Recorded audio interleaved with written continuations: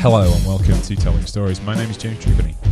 This week we look at the story of the WWE UK NXT General Manager, Mr. Johnny Saint.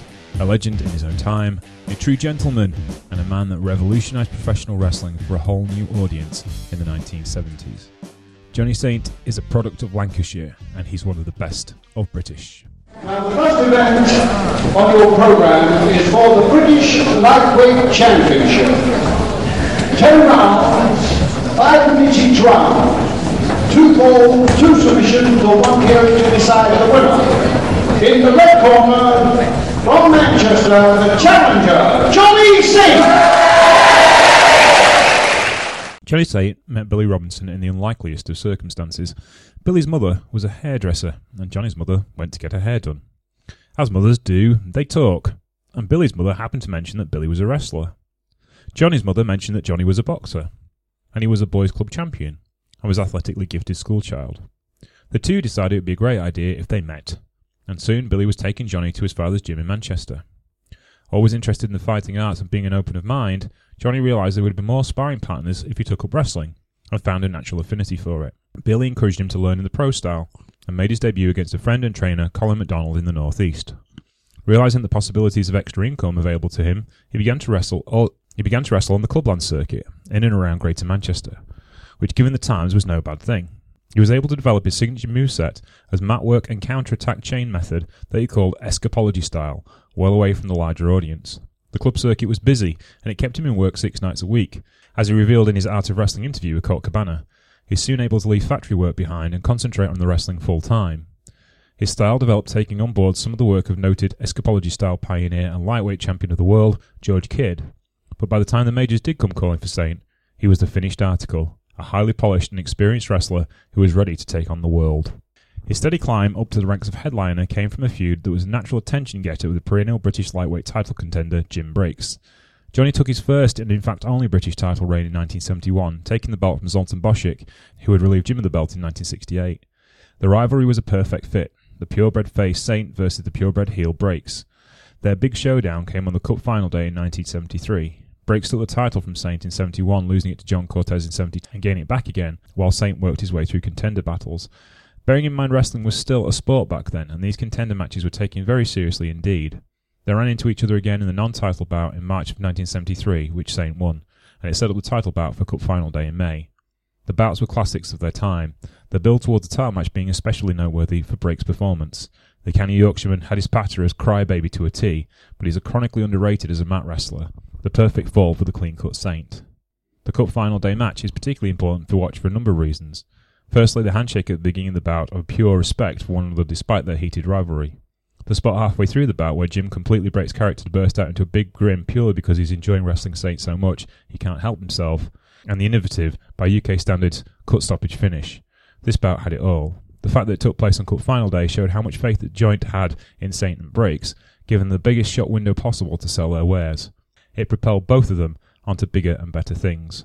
The era was largely driven by lightweights and welterweights in joint promotions when it came to quality wrestling. Alongside Breaks, there was a plethora of top-line talent on the British circuit.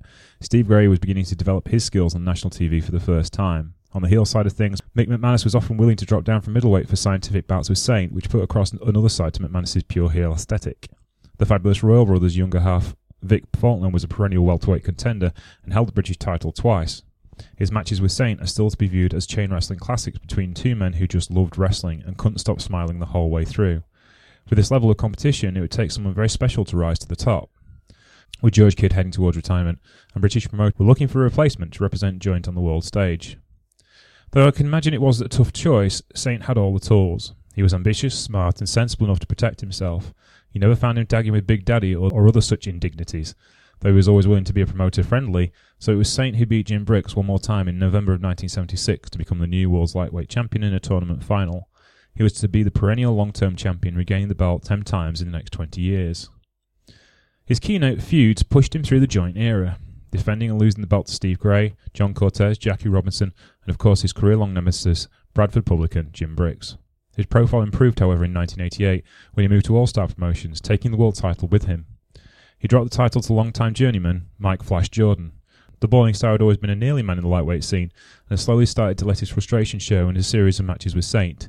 Turning heel, he won the belt in 1988, and the next TV series would set up feuds on All-Star cards exposed by their non-title matches on TV. While he worked for All-Star, he had some great TV catchweight contests with Dave Finlay and Mark Rocco. After dropping it one last time to Steve Gray in 1988, Johnny moved into the 90s with one hell of a reputation, but after 30 years at the top of your chosen pursuit, what was there left to do? He retired the belt in 1992 and took a break from the mat game, only returning for his first trip to Japan. He was booked alongside an ailing Dynamite Kid for the Michinoku Pro Show, These Days, where he wrestled Naohiro Ishikawa in an old-school match under Mount Evans rules. He was treated with reverence and respect by the Japanese crowd, and went off into retirement, likely to be never heard from again, aside from the odd reunion. Well, that's not how it turned out. Happy in his retirement in Rill, Johnny was one day surprised to receive a letter from an American grappler called Chris Hero. Chris was one of the new generation of American wrestlers who had taken to collegiate approach to training and gone out of their way to learn everything they possibly could. Impressed by his training sessions with Dave Taylor, William Regal and Dave Finlay at the WWE tryout camps, he gone on a search to find the best British wrestling he could and contacted Saint to say thank you and explain his love of British wrestling, which he duly did on his next UK visit, working the holiday camps as many grapplers who visit the UK do. He won't be the only disciple on a pilgrimage. In 2009, Colt Cabana had been released from his WWE contract after years in the developmental of banging his head against a brick wall. On leaving the WWE, he came up with a plan to put his career back on track. Step 1, move to Chicago. Step 2, wrestle Johnny Saint. Thankfully for Colt, Johnny was starting to get itchy feet again. The admiration of people like Hero, Cabana, and a whole host of fans who had discovered his unique style through YouTube had spurred him on to have another crack. This created a series of matches in the LDN promotion, culminating in a match with LDN British Heavyweight Champion, gentleman John Ritchie. So Colt came to the UK and wrestled Johnny in Leeds to round off Colt's initial post-WWE ambitions. Having always been a world traveller, specifically in non-traditional markets, Johnny had always wanted to try a crack America. However, in his day, he really wasn't the size or style for any American promotion to take him on. Now, however, new companies that specialised in lighter wrestlers were being put together all over the States. Chikara, the visionary company led by wrestling historian and enthusiast Mike Quackenbush, also a great pro stylist who is more collegiate than anyone when it comes to learning wrestling techniques, realised that now was the time, and it was possible to bring Johnny Saint to the United States for the first time. Johnny made his Chikara debut wrestling Quack at the World Tag League Grand Prix in Oberhausen, Germany in 2008. A successful union, it played into the scientific feud that Claudio Castagnoli, Cesaro to you, was having with Quack. Claiming that he would put together the best qualified team he could for the King of Trios in 2009, Mike recruited Jorge Skaida Riviera and Johnny to form Team Master of 1,000 Holds. Claudio, for his part, recruited the best in the world, Brian Danielson, now some bloke called Daniel Bryan, you may have heard of him, and Squire Dave Taylor to form Team Uppercut. The two teams seemed on collision course. In the semi-final at the Viking Hall, formerly known as ECW Arena in South Philadelphia, Johnny Saint made his US debut as the Shikami gave him a deafening salute that had not been heard in that building since the days of the Sandman and Tommy Dreamer.